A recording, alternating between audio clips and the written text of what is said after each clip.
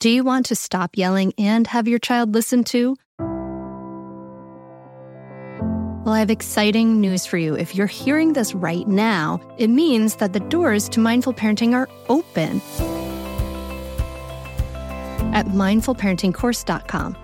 This only happens for a limited time, and it may be perfect for you if you want to be that patient, calm parent, but you're afraid of being walked all over, you're losing it, and you want to be that steady, peaceful parent. You don't have a cohesive method, and you take in bad advice like just count to 1, 2, 3.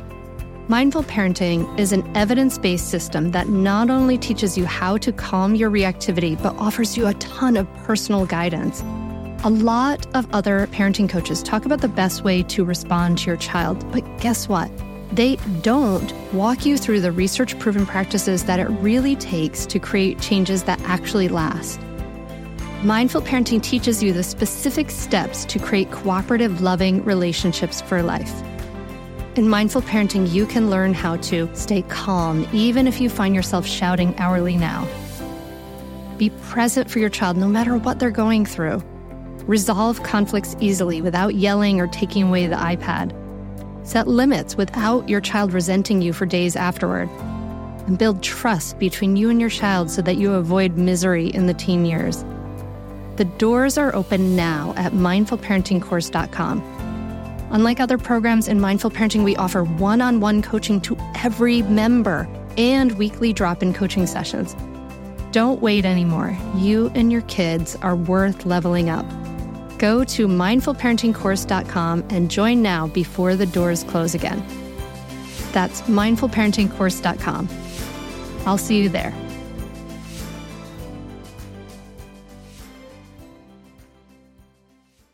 So often the things that we label misbehavior, it's all happening because a child is overloaded with emotion, or they have some need that's not met, and usually it's a need for connection.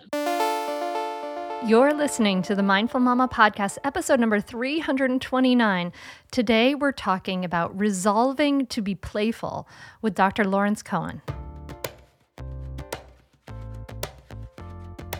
Welcome to the Mindful Mama podcast. Here, it's about becoming a less irritable, more joyful parent. At Mindful Mama, we know that you cannot give what you do not have, and when you have calm and peace within, then you can give it to your children. I'm your host, Hunter Clark Fields. I help smart, thoughtful parents stay calm so they can have strong, connected relationships with their children. I've been practicing mindfulness for over 20 years. I'm the creator of Mindful Parenting, and I'm the author of the best-selling book, Raising Good Humans, a mindful guide to breaking the cycle of reactive parenting and raising kind, confident kids. Hey, welcome back. I am so glad you're here. But listen, if you have not done so yet, hit the subscribe button so you never miss an episode. And if you've ever gotten any value from this podcast, do me a favor and go over to Apple Podcasts, leave us a rating and review. It helps the podcast grow more, and it will take about 30 seconds. And I greatly appreciate it from the bottom of my heart. This episode is the start of a series we're having about resolutions and maybe some better things to resolve to do than stop eating chocolate or whatever you're going to do. And I'm so excited for you to join me in this episode because today I am talking to the great Lawrence J. Cohen. He is a psychologist and author. His books, Playful Parenting and The Opposite of Worry, have been translated into 18 languages. He's also the co-author of The Art of Roughhousing, Best Friends, Worst Enemies, and Mom, They're Teasing Me. And we are going to talk about how we as parents need to lighten up, how roughhousing is really good and can be great for kids, how to play board games with kids, and the importance of free play, among many other things. This is a really very powerful, valuable episode. I know you are going to love Lawrence, and his work has been super influential on me, and I love what he is doing. So without any further ado, let's dive into this conversation with Lawrence J. Cohen. Your book is in its 20-year anniversary. That's amazing. My baby's all grown up. It is timeless. It's amazing. Playful parenting has been so influential in everything. So you're a psychologist. When you were writing Playful Parenting, my guess is that you must have been seeing a real rash of like the opposite of that, right? Like that's like really just trying to like serious controlling, lots of like intensive worry, that kind of stuff. Is that what you were seeing that sort of led you to that? Absolutely. I was seeing all that and feeling all that. And it's all that's even more now. So Oh yeah, you think? I think that parents are even more anxious, but really the impetus for writing it is that when I was training as a psychologist, I felt like the message we got was these poor children with their terrible parents. Now they would never have said that in those words, my professors, but that's kind of the vibe I got when I was studying this, is these precious children. And unfortunately, they're with these horrible parents who messed them up, and we have to go in and rescue them. And given that attitude, I was not very effective working with children and families. And then I became a father, and I thought, oh, it's hard. It's actually very, very difficult. And I was not prepared for that. And the children are wonderful and they are precious. And it is easy to kind of get it wrong. But parents aren't the evil monsters. And I think that as a society, we haven't really shaken that. That we see this all the time. Parents who don't do it like us are wrong. Mm-hmm. And one thing that I would just strongly encourage every parent to do is to stop giving dirty looks to other parents.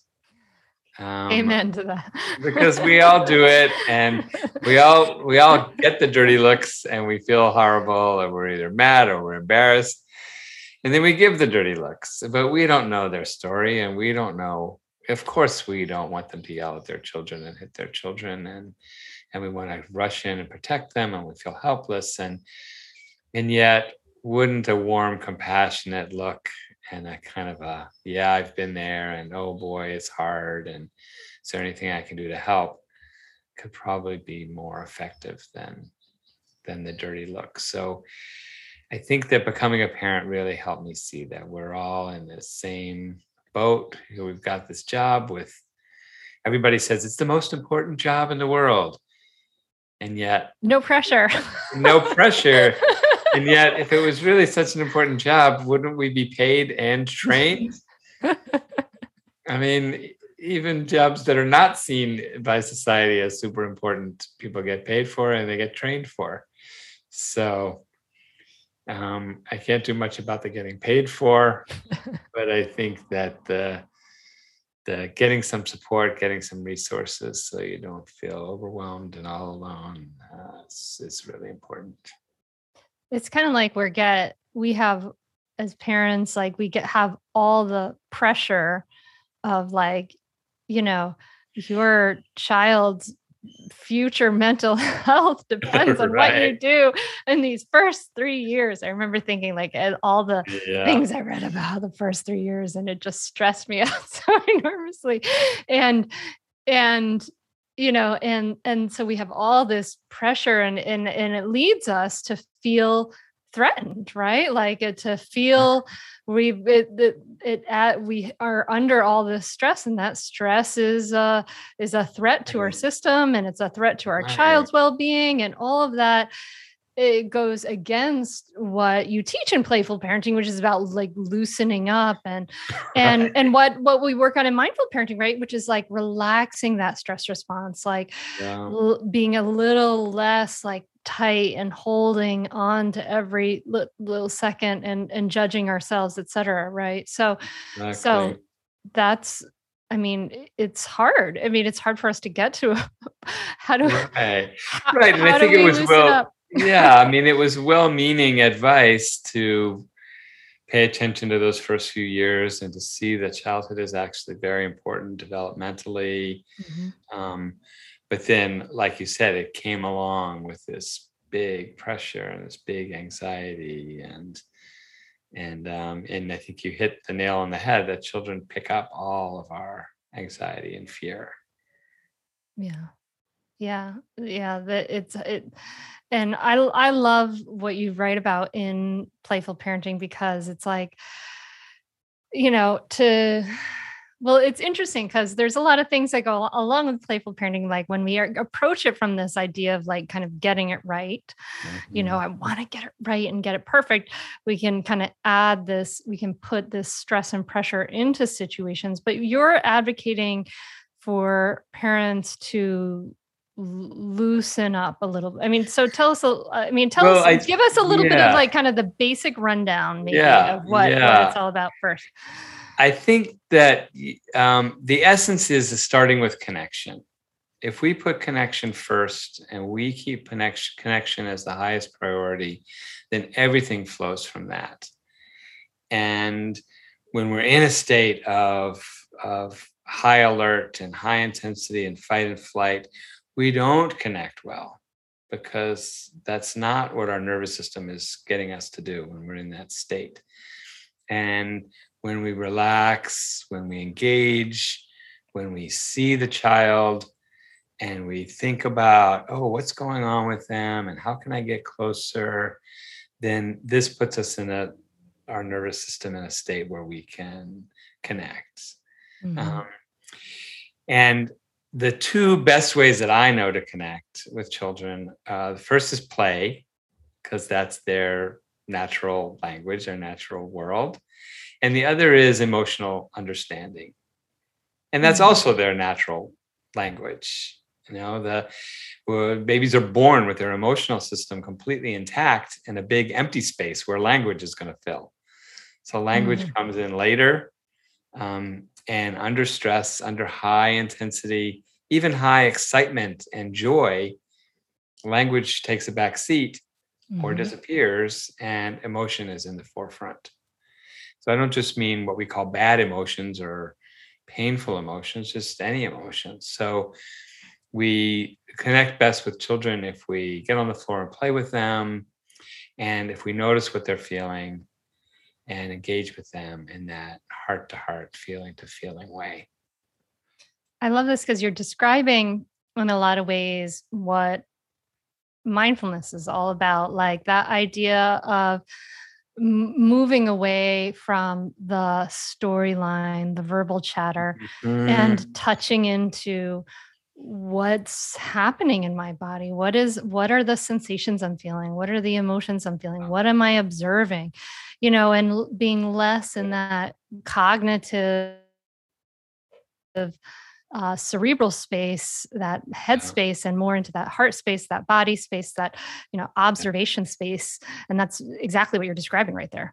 Right. And I think we go so quickly and automatically to, this is bad, you have to stop what you're doing. So the child has to change, the child has to stop. We're not even aware of our feeling. We might not even be aware that we're angry. We're just aware the child is doing wrong and has to be corrected. And if we can slow that down and it's like, what am I feeling? I'm feeling scared. I'm feeling angry. I'm feeling frustrated. Okay, how can I take care of my feeling? Because that's actually my job and not my child's job. And we do that tuning in to ourselves. What am I feeling in my body? And is this a feeling I want to run with? Is this a feeling I want to let go of? And then, and only then, turn to the child and see, okay, what do I need to do? And then the question is not stop doing it. It's, okay, now what are you feeling?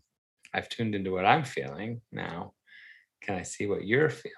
We are supported by Mysteries About True Histories, affectionately known as Math Mysteries About True Histories. It's a weekly show full of time travel puzzles, hidden equations, history, and lots of laughs. I highly recommend this podcast. It's really wonderful, especially if you have kids like around 6+, but it can totally be enjoyed by the whole family. So I listened to the episode, The Pirate Queen, and you're just dropped right in the middle of the action. People are fighting. There's a sword fight. And then these kids, they've gone on a time travel mission and they have to solve problems in the midst of it. And it really just like exemplifies everything we support here at Mindful Parenting. Kids who are adventurous, doing things out in the world, they're capable. And then they do things like they have to do math, they have to think critically, they have to code break and pattern solving and all this great stuff. Beyond just the Pirate Queen episode, which I highly recommend, episodes transport listeners to moments in history too, like Pythagoras, ancient Greece, the era of the Aztecs, Sir Isaac Newton's England, and more. So jump in with your family, follow the adventures of Max and Molly on an adventure through time with puzzles and hidden equations and laughs, and it really does make learning really fun and really cool. Perfect for ages 6 and up. New episodes drop every Thursday, each stacked with so much laughter that your kiddos won't even realize how much they're learning. So tune into Mysteries About True Histories with your kids, and you can follow and listen on Apple Podcasts or wherever you get your pods. That's Mysteries About True Histories. I want to tell you about a great podcast that you should check out, especially if you ever deal with any school system, which you probably do. It's called Understood Explains. This season of the show is hosted by teacher and special education expert Juliana Urtubey, and it's all about how to navigate individual education plans, also known as IEPs. And this season of Understood Explains covers topics like how to tell if your child needs an IEP and it busts common myths about special education. So I checked out the episode on the difference between IEPs and 504 plans because my daughter Maggie uses a 504 plan, and it was really, really helpful. It went over all the differences, which one's better, how to get them, different myths and what your rights are, all kinds of different things that you should understand if your child may need extra help in education through an IEP or a 504 plan. The tone is super helpful, friendly, and smart. I highly recommend you check it out. To listen to Understood Explains, just search for Understood Explains in your podcast app. That's it. Understood Explains. And so often the things that we label misbehavior, it's all happening because a child is overloaded with emotion. Or they have some need that's not met, and usually it's a need for connection. Yeah.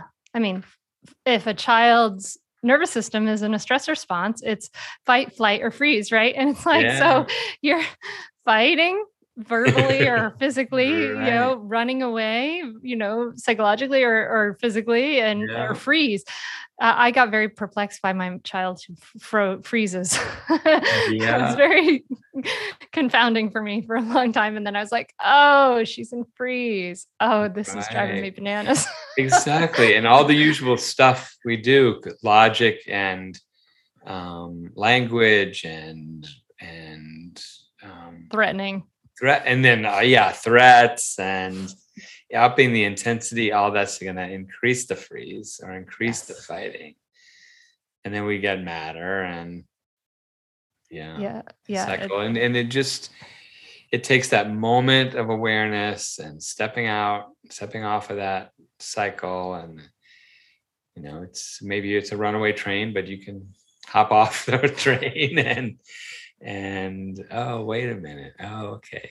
You're upset. I'm upset. Let's take a deep breath. Let's connect. Let's see.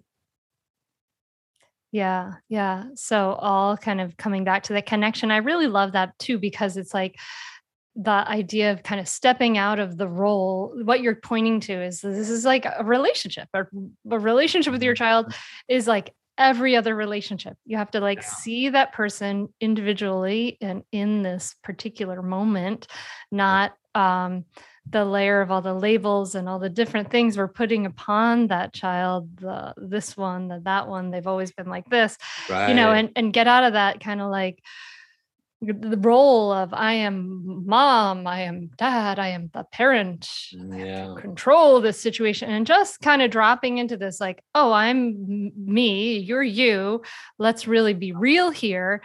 And that's where that connection really happens. Exactly. And the things we really want children to cooperate. We want them to embrace our values. Well, this happens when we have a warm connection. doesn't ever happen through threats and violence and I'll teach you a lesson and you've got to learn the consequences of your actions. This is not where a strong moral center comes from. It's not where a desire to cooperate and contribute comes from. That all comes from the warmth and closeness in the relationship. I want to be like you. I want to be with you. I want to help you. Because we're just warm fuzzy.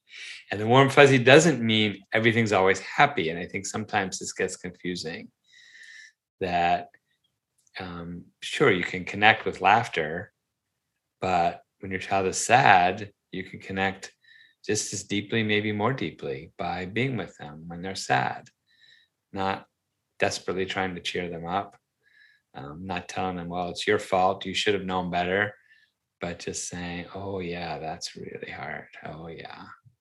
You wish that had happened differently. I'm so glad you mentioned that because, the idea of being playful sometimes is like, oh, people think I have to put a playful face on everything. Right. And that's not true. You may not be in a particularly playful mood. And if you start to like make a joke, your child's going to be like, boop, BS meter, just like shooting off the charts, and it's not going to land. Yeah. And I think you can make a joke as long as you acknowledge the truth and the reality. And so if you're pretending everything's fine, oh, my sweet little child. I had this friend who would always, whenever she was angry or frustrated with her children, she would say, sweetie. And there was this voice, and it's like, sweet. So now this becomes like this high alert word. It's like a code word for you're in trouble, sweetie. But you can say, I'm starting to get a little bit frustrated. Yeah. The volcano's getting close to erupting here. And so you're being truthful about your feeling, but you've got a light, this is a little lightness about it, so that you're honest, because children, like you said, read right through emotional dishonesty, and it confuses them. But you can be honest. I call it being honest about your emotions with the volume turned down. So you can turn down the volume by saying, I'm a little bit angry, because you don't have to say, I'm going to kill you. That's not helpful. But you also don't have to say, oh, I can't say I feel like killing you, so I better say, oh, sweetheart. Yeah. So you don't have to go all the way to pretending. So instead we go to, ooh, I'm getting a little bit angry. Yeah, we can be honest about it. It's our feeling, and so we can go take care of it. So it's like, oh, I'm starting to get a little hot. I'm going to go splash some cold water on my face. And then you come back and say, oh boy, I splashed cold water on my face and I talk to myself in the mirror a little bit and I feel better. So I think often children see us in a bad state or, really angry or out of control. And then we recover, which is great, but it's a big mystery. And then it's like somebody coming here and replacing my mom and dad with, a different one, and then the old one back. And so it's really great role modeling to say, I'm going to go take care of this feeling, and then you do, and you come back, and you say what you did. Yeah. And then they realize, oh, this is the same person. Emotions come and go in people, and there's things you can do when you're completely overloaded and you're up at 10, or up to 11, whatever emotion that is. It's not the end of the world. I don't have to just freeze. I don't have to lash out.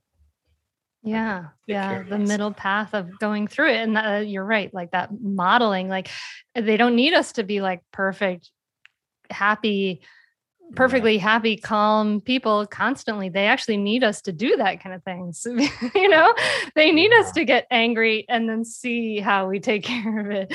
They need us to to watch all that stuff, right? Like that's necessary. Right.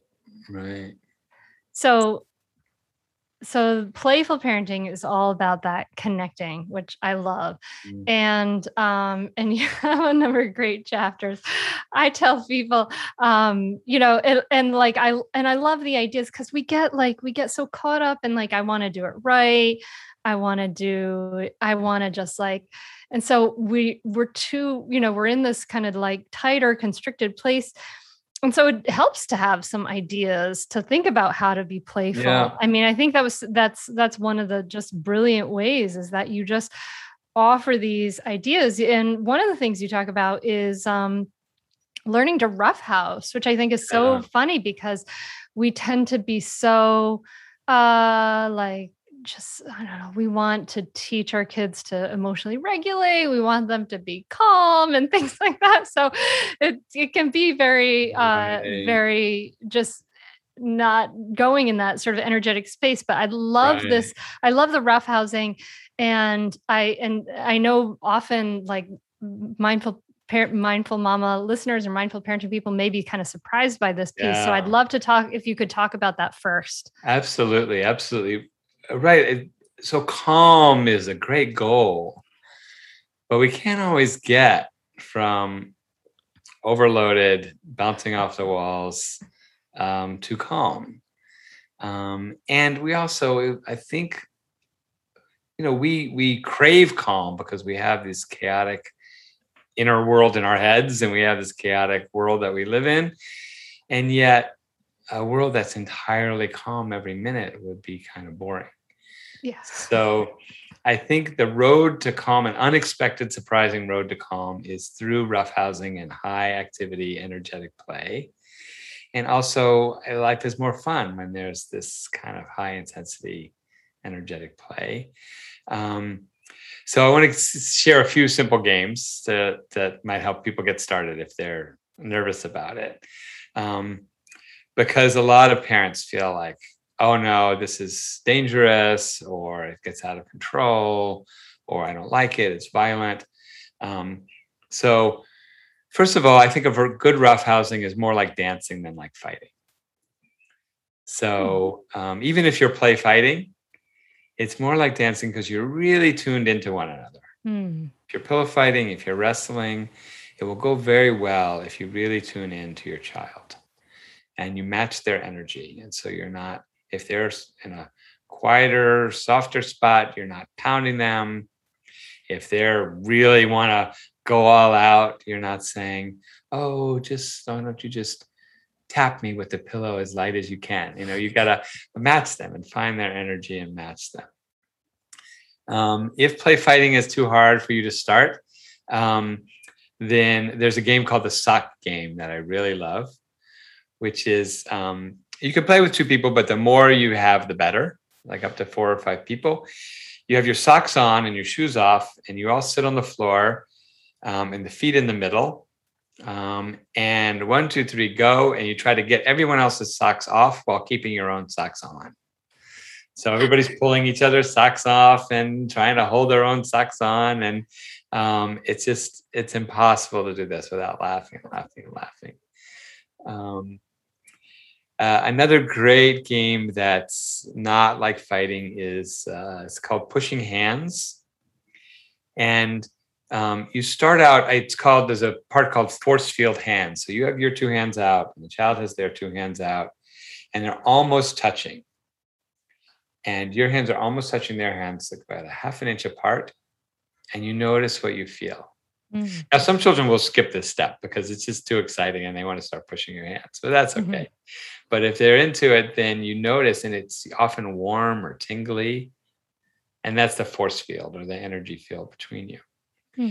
And then that's cool. And that really, really helps this tuning in process, which is such an important part of connection. And then you push the other person back and forth. You push each other using just the energy field between you. It's kind of an amazing feeling. And then the next step, you press your hands together and you push harder and harder, but you match each other's push exactly. You match the force. And so I'm pushing and pushing and pushing and pushing, and I'm not going anywhere because I'm pushing exactly the same. on both sides. And this is a cool feeling. And then if you want, you can add in a little element of competition, where then you try to push the other person out of the room or out of a circle. And so you kind of go step by step through that.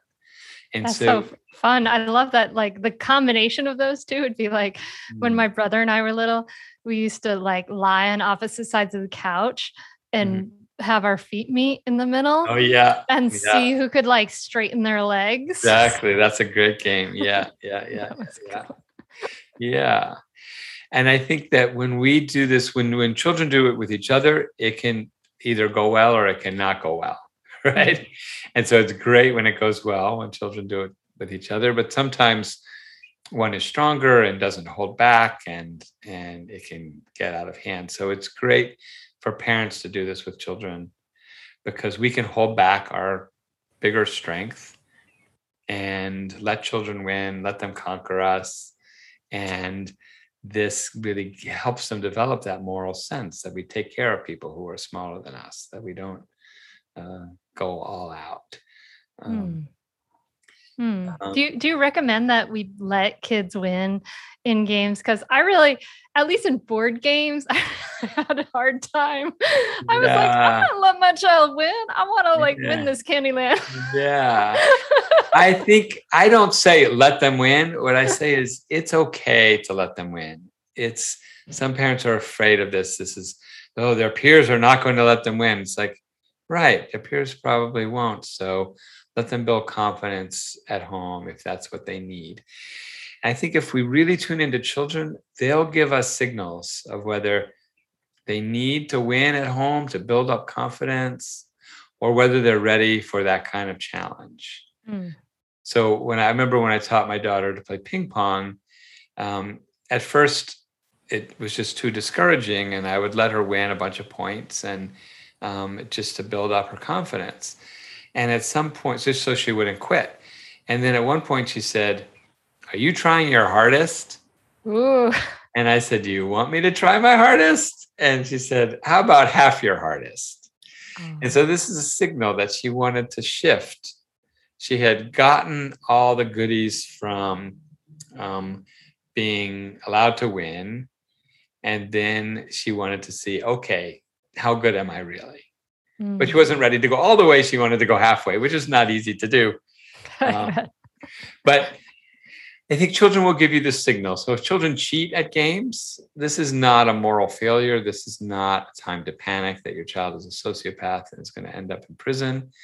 This is just a signal that their need to win in this moment is more powerful than their need for fairness and all that stuff. And so when children cheat at games, what I do is say, "Oh my goodness, I can't believe that. I just thought you were over here and here you are over there."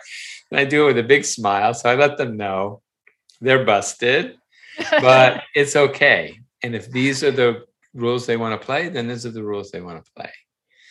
And that's fine. And I remember with my daughter playing Monopoly, sometimes I would say, "Do you want to play the regular rules that are on the box, or do you want to play Emma rules, but Monopoly?" And sometimes she'd say, "Let's play the real rules." And sometimes she'd say, "Oh, Emma rules," and then Emma rules is like, "Oh, I landed here, I get $500 extra." It's like, "Oh, okay." And so it's really about the child's need. And often we get hung up on what the child needs is to be toughened up, to be prepared for the cold, cruel world.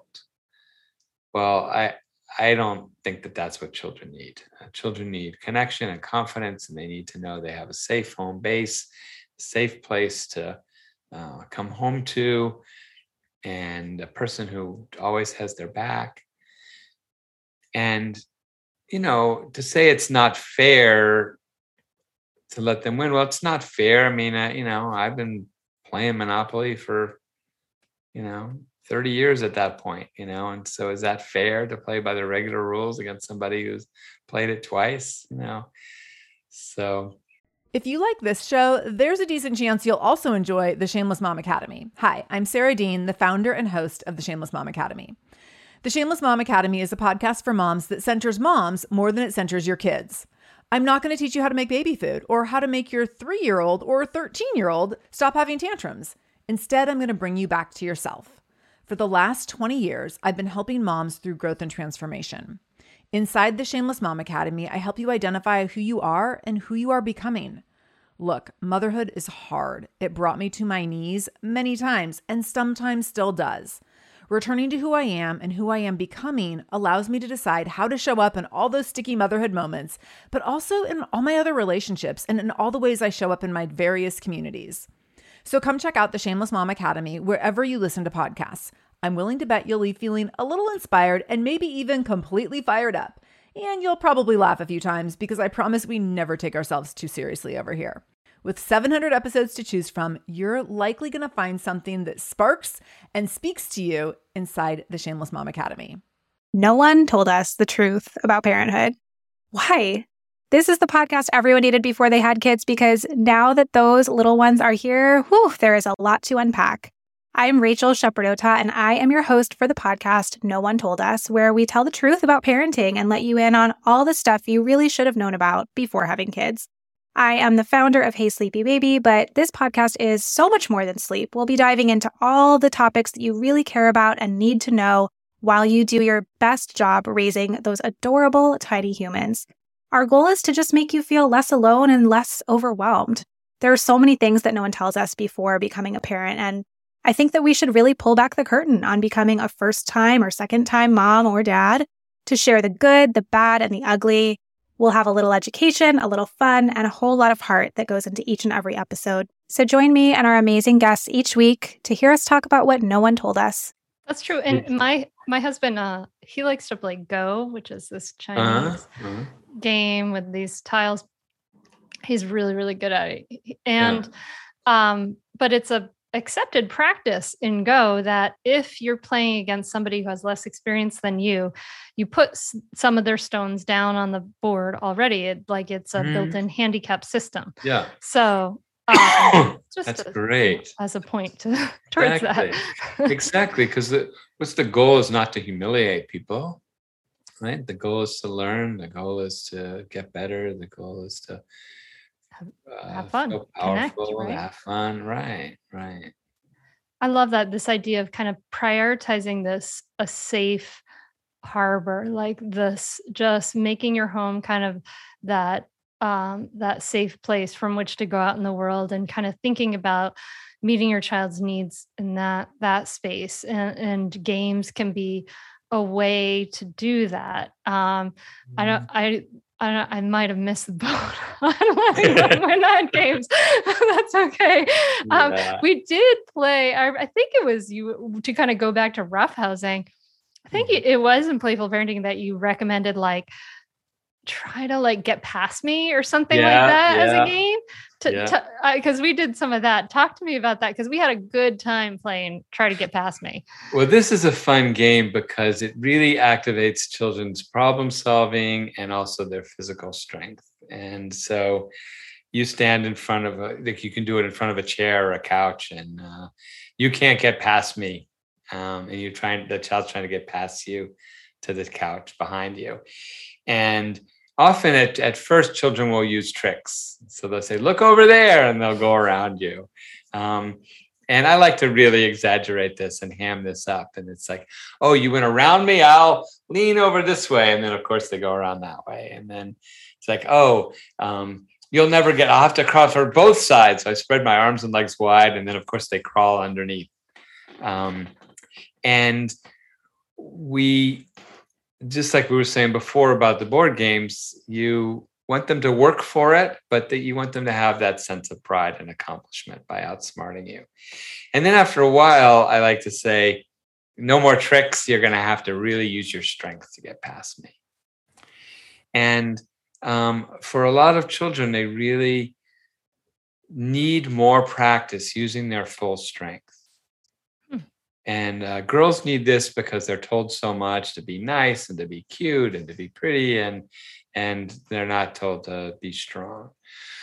Boys often need this because they have been taught to be violent, right? All these images of male violence that are all around us. And so I always tell boys, or sometimes girls too, who hit, if they hit, then it's no hitting, just pushing. It's a very different emotional and physical experience to push someone out of the way than to hit them. And so you have to tackle me, you have to push me, but no hitting. And so then they have to use their physical strength to get you out of the way. And if children are more timid or they're new to this, then the littlest touch and I fly over and fall over. And then they have to work harder, and that touch doesn't do it. They have to push harder, and then they have to push really hard, and then they have to use all their strength, but eventually they get me. As children get older, there's a game that I really love that help children with whatever they're struggling with. And most children have something that they're struggling with. And that is to use the word tackle, the pun on the word tackle, because we tackle a person, like in football, and we tackle a problem. There's a thorny problem, we tackle it. So I'll say, I'm the math problem. You have to tackle me. And I was like, you'll never get me. You'll never get me. I'm the big math problem. And then they have to use all their strength to tackle me and get me to the ground. And then they feel so powerful. Or I'm the school bully, or I'm anxiety. Oh, yeah. I'm your anxiety. I make you worry. I make you nervous. You're weaker than me. And you want to activate that inner strength, and then they tackle you. And then the roughhousing is joyful in itself. And it also has this deep healing property of symbolically representing their overcoming an obstacle. Yeah. As you do it physically, it's like your body enacts this thing. That's really beautiful. Yes. So parents, don't be afraid of roughhousing. It's good for kids to roughhouse, and they need it, and they need to experience like safe roughhousing, right? I mean, like safe wrestling, safe, like knowing that not all physical contact is. I mean, I guess, Exactly. As children get older, what is the message? That physical contact is either sexual or violent. And I think our boys and girls need to know that there's a whole range of physical contact that's not sexual and it's not violent, that it's playful, it's affectionate, it's fun, it's, our bodies are for all kinds of things. I think that sometimes at schools you see this where there's been some too much pushing and shoving and kids hurting each other. So they make a rule that children can't touch each other, period. And this is a terrible response. It's a real problem, but the real response to the problem is, how do we learn playful ways to connect with each other? And how do we stop being violent? Not how do we just never touch one another? So what's your stance on tickling, Lawrence? My dad was tickling. I'm glad you asked that. Well, I think that there's some we've got to get our terms straight. So if we're talking about a quick little poke, like where you barely touch the child or don't even touch the child, or it's a very, very tiny touch. Oh, I love that. I'm not tickling you. I'm not tickling you. Then I think this is great. It gets a lot of laughter. It's great connection. You're really tuned in. Holding children down and tickling them, poking them really hard in the ribs and forcing that laughter, this overwhelms the nervous system. It's really not good. It seems connecting because the child's laughing, but the child's inner experience is out of control. And my body's betraying me because I want to be saying stop. And often, in fact, children are saying stop, but the adults ignore it because of the laughter. So they listen to the laughter, which means keep going. They don't listen to the word stop, but we have to reverse that. And whenever a child says stop doing something, we stop. Yes. And even if they're not saying stop, then that holding down that out of control feeling is not helpful, not healthy. I often see kids who have trouble regulating, and then I see a lot of tickling when the parents do play. And then the children don't say, don't do this, or I don't want to play, because they crave the contact. And if this is the only way the parents know how to be playful, then the children are going to say, let's tickle, let's tickle, let's tickle, because they really want that playful contact. But they will want it even more if you do the pretend tickling like you were describing. Here I come, and you don't actually touch them. Because then your nervous system is not overwhelmed. So it's a hard one, because it's kind of many people's go-to for, let's get this playfulness revved up. But let's find other ways to get that laughter revved up. So what about like things that parents aren't usually that into? Like when the child wants you to like play pretend, and you're like, oh my goodness, I cannot get into this. I just spent an hour doing this with my granddaughter this morning, and it's not my favorite. An hour, wow. 10 ways to do this. Ways to spend my time. So I think I couldn't do an hour when I was a parent of a young child. So, being a grandparent is a whole different story. But I think setting the timer, and set the timer for 10 minutes and do this game you hate enthusiastically for 10 minutes. And you might even find that when the timer goes up, you don't want to stop, because your enthusiasm actually changes your experience of it. You can also, I had a lot of success with this, which is I'd spend time in a really silly, goofy way, complaining and moaning and whining about doing this. Like, oh, not Ariel, the Little Mermaid again. Please, can we play anything else? No, we're playing Ariel, the Little Mermaid. Okay, fine. Can I be somebody who sleeps here in the corner, part of the game? No, you have to play. You have to be Prince Eric. It's like, okay, so I've gotten my true feelings kind of out onto the table, but in a funny way. That's part of the game.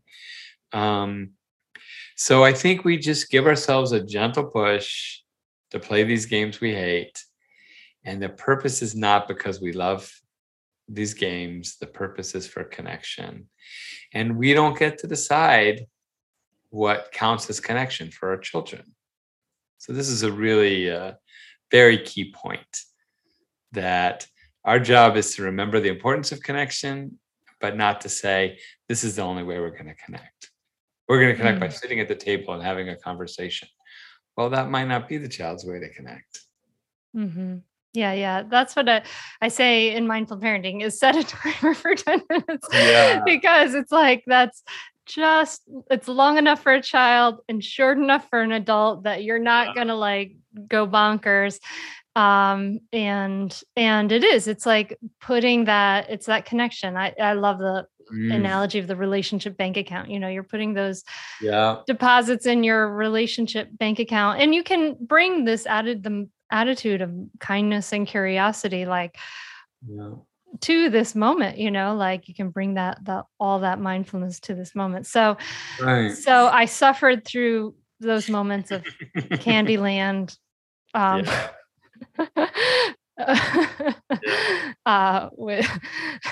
They were doing some good, I suppose. When do we want to kind of step in? And if we what are some signs if we're seeing, is there a way that play can kind of go bad or go wrong? I mean, I guess between siblings, right? We can see that, but. Sure. I think that short breaks are really the solution to, and it's kind of being tuned in to the timing. So with roughhousing, some people experience roughhousing gets out of control, so they don't want to do it anymore. Instead of banning it, what I recommend is every minute or two, you say, freeze, okay, go. So you're pillow fighting or you're fake wrestling or you're running around. Freeze, okay, go. And the freeze is very short. And even if the children don't freeze, it doesn't matter. You freeze in a funny position and they'll notice that. And then you, instead of rev up, it's rev up, cool down, rev up, cool down, rev up, cool down. And so it doesn't get out of control as easily. So, and you can do this about with children playing. So children, friends or siblings. If you start paying attention, you'll notice that, oh, it goes great for an hour and a half and then boom. It's often very consistent with the same playmates, whether it's play fatigue has hit. Yeah, with some pairs, it's 10 minutes, right? And so you if you notice this, then if it's 10 minutes, then at 7 minutes, you go in and say, who needs a hug? Who needs a snack? And then you reset the clock. If it's an hour and a half, then it's like, okay, let's have play dates be an hour with this pair. So you can just be tuned in to the time and not have to make this drastic thing and say, oh, it always ends up in fighting. This is terrible. So we can step in, but to step in lightly. So those are ways to step in preventatively. You go before, that's always better if you can prevent it. If you've missed that and you've got conflict, then the metaphor I like is to be the sun. When children are fighting, they will invite you to be the referee or the judge. But they don't actually want a referee or judge, but they will pull you into that position and you might come running and you might want to really like that position. Oh, take turns. Oh, do this. Oh, who started it? But it's very rare to everybody feel happy at the end when you've been the judge or the referee. And when you've been told what to do, no one ever loves that either. Yeah. And so instead you come in and you're the sun. Oh, look at everyone. Oh, look at these precious children having such a big fight. And, oh, there's only one of these toys and you both want it. Oh, I think I'm going to take it. Oh, no wonder you fight over it. It's so wonderful. Even the two of you cooperating together can't get it away from me. So you've got this lightness and now you've invited the hostility to come at you in a playful way instead of at each other in a real way. And so you're just the sun. It doesn't matter who started it. Doesn't matter who punched who. I mean, at one level, of course, it's different to get punched than to punch. But at another level, both these children are suffering. A child who punches and a child who gets punched are both suffering. They both need love. They both need a reset of connection. They both need to know that you care about them. And so some of us have a real bias towards, I got to rush in and protect the younger one, or I've got to comfort the one who's crying and give a dirty look to the one who made the other one cry. But siblings and friendship stuff is much more complex than that. And so they just all these children need our love and respect and warmth.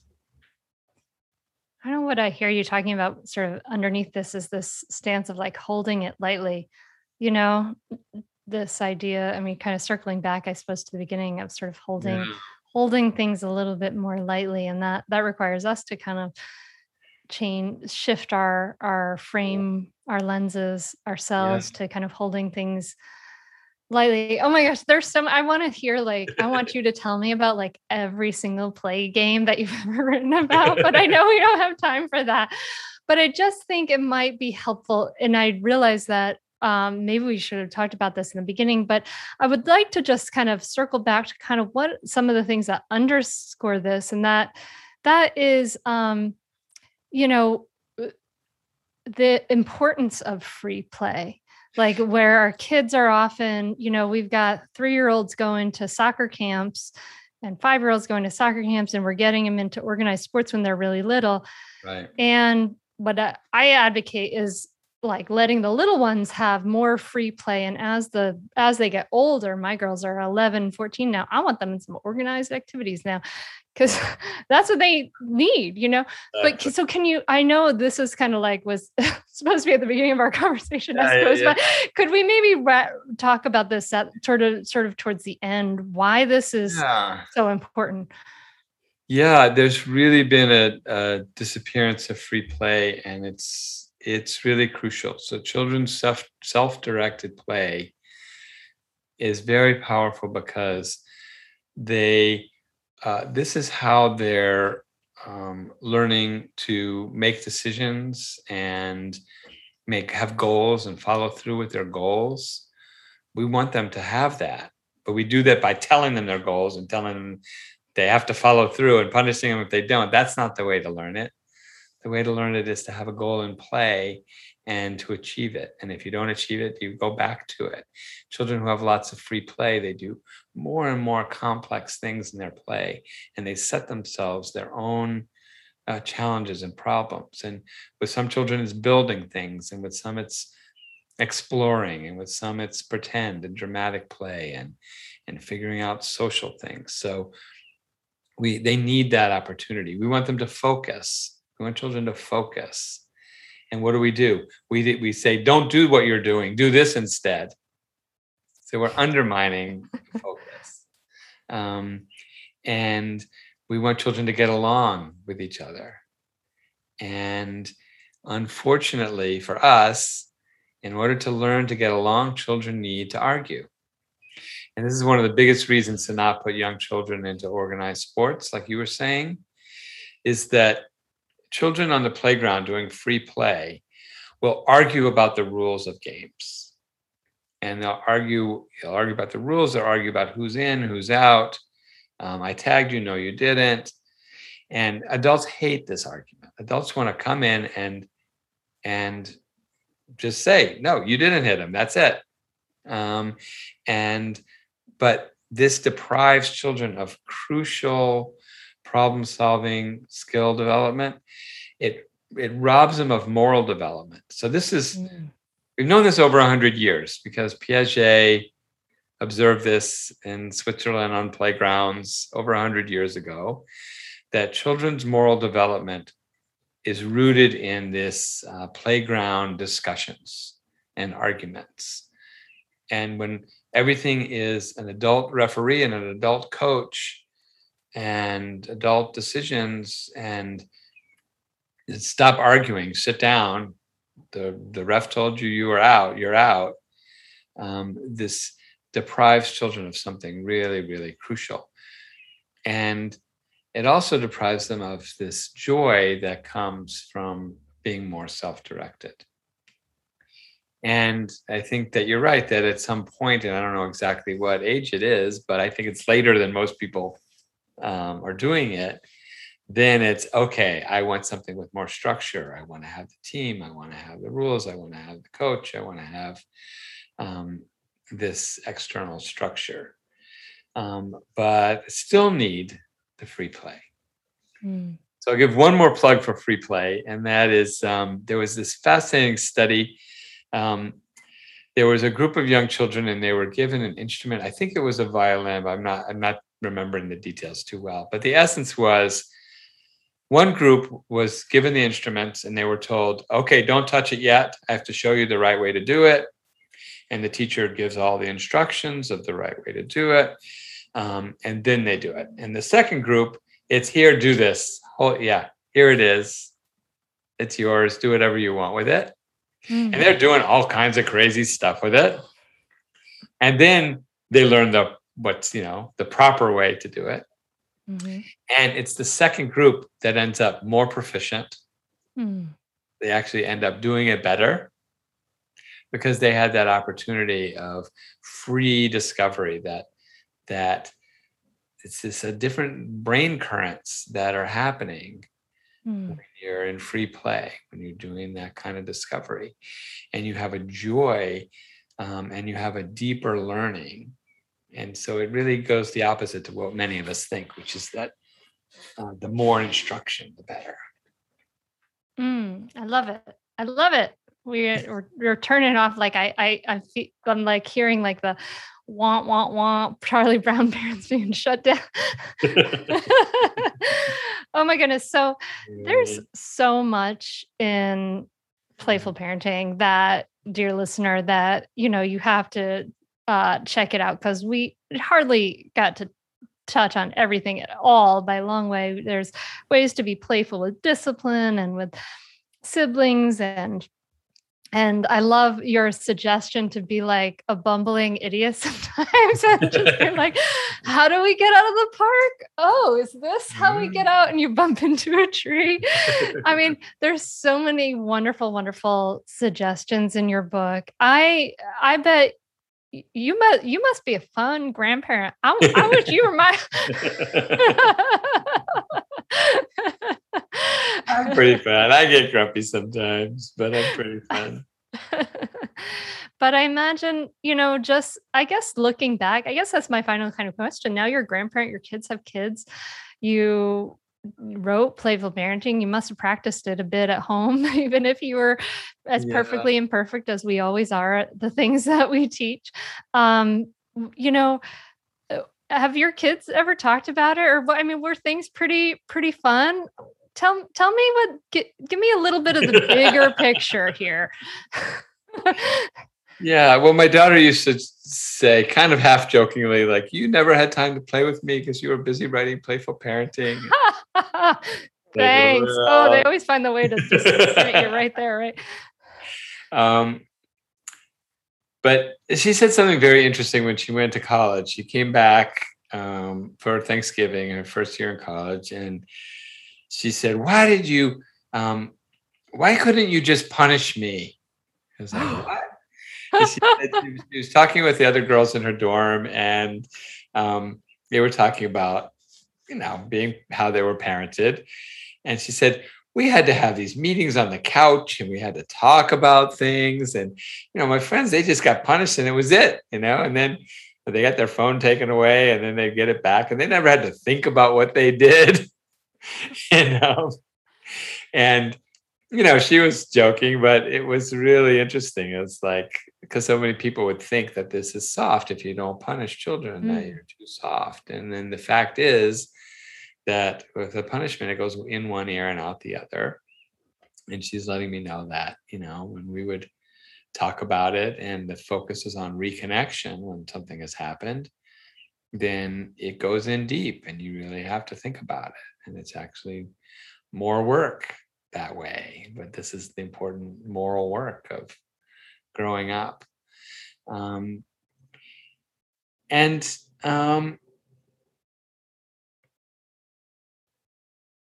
Yeah, I think with my stepson, I met him when he was 10, and we really connected over wrestling. And he was not pulling any punches because he was checking me out and testing me out. So his mom, my wife, she couldn't be in the room because, we were both careful not to hurt each other, but he really wanted to take it to the edge. And I learned to say, ow, before anything hurts. And he would pull back and stop when I said ow, but he was really strong and he knew karate, but it was a higher intensity wrestling than I had done with my daughter. And I think we really, we used that kind of play. It was still playful. It wasn't violent, it wasn't, we weren't out to hurt each other, but it really kind of got to know each other better, the deeper level through that. That's beautiful. I love that. Well, thank you so much. I just want to thank you for, everyone should go out. Playful Parenting is 20 years old, but it's perfectly just appropriate for this day and age. And I highly recommend it. And I just want to thank you, Lawrence, for not only coming on the Mindful Mama podcast, but for also doing this work, for laying it out there, for telling us how we can be more playful. It's not that obvious to some of us, especially when we're so stressed out about getting it right. And that playfulness can seep in slowly over time, that attitude. And I think that I've been incredibly influenced by the work you've done, and it's really helped so many people around the world. So I just want to thank you for what you've done, and thank you for coming on and talking to us today. Thanks, Hunter. It's been a pleasure talking to you, and greetings to everyone listening. Happy playing. What a light in the world, isn't he? I love how Lawrence talks about how we need to lighten up, right? Like, this is so important. We need to bring that sense of lightness, right? We have to live what we want our kids to learn. Oh, it's so always so true. If you love this episode, please do me a favor, share it on your Instagram stories and tag me in it at Mindful Mama Mentor. And you might as well follow me there and fill your feed with mindful parenting inspiration that will support you in your social media wanderings. And thank you so much for listening. Thank you so much for being here. I wish you more peace and presence and joy with your kids this week than ever before. And remember, you can always begin anew. I can't wait to connect with you again next week. Talk to you then. Namaste. I'd say definitely do it. It's really helpful. It will change your relationship with your kids for the better. It will help you communicate better. And just, I'd say communicate better as a person, as a wife, as a spouse. It's been really a positive influence in our lives. So definitely do it. I'd say definitely do it. It's so worth it. The money really is inconsequential when you get so much benefit from being a better parent to your children and feeling like you're connecting more with them and not feeling like you're yelling all the time or you're like, why isn't things working? I would say definitely do it. It's so worth it. It'll change you. No matter what age someone's child is, it's a great opportunity for personal growth and it's a great investment in someone's family. I'm very thankful I had this. You can continue in your old habits that aren't working, or you can learn some new tools and gain some perspective to shift everything in your parenting. Are you frustrated by parenting? Do you listen to the experts and try all the tips and strategies, but you're just not seeing the results that you want? Or are you lost as to where to start? Does it all seem so overwhelming with too much to learn? Are you yearning for a community of people who get it, who also don't want to threaten and punish to create cooperation? Hi, I'm Hunter Clark-Fields, and if you answered yes to any of these questions, I want you to seriously consider the Mindful Parenting membership. You will be joining hundreds of members who have discovered the path of mindful parenting and now have confidence and clarity in their parenting. This isn't just another parenting class. This is an opportunity to really discover your unique, lasting relationship, not only with your children, but with yourself. It will translate into lasting, connected relationships, not only with your children, but your partner too. Let me change your life. Go to mindfulparentingcourse.com to add your name to the waitlist, so you will be the first to be notified when I open the membership for enrollment. I look forward to seeing you on the inside. mindfulparentingcourse.com.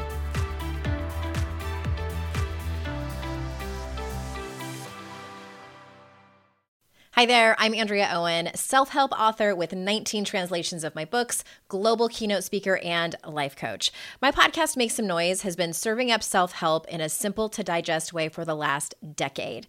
The topics brought in each episode are practical and easy to implement around topics such as working through fears that keep you stuck, different modalities of therapy, managing your negative self-talk, and more. We bring you guest experts, solo episodes, and I even coach listeners on the air around relatable struggles.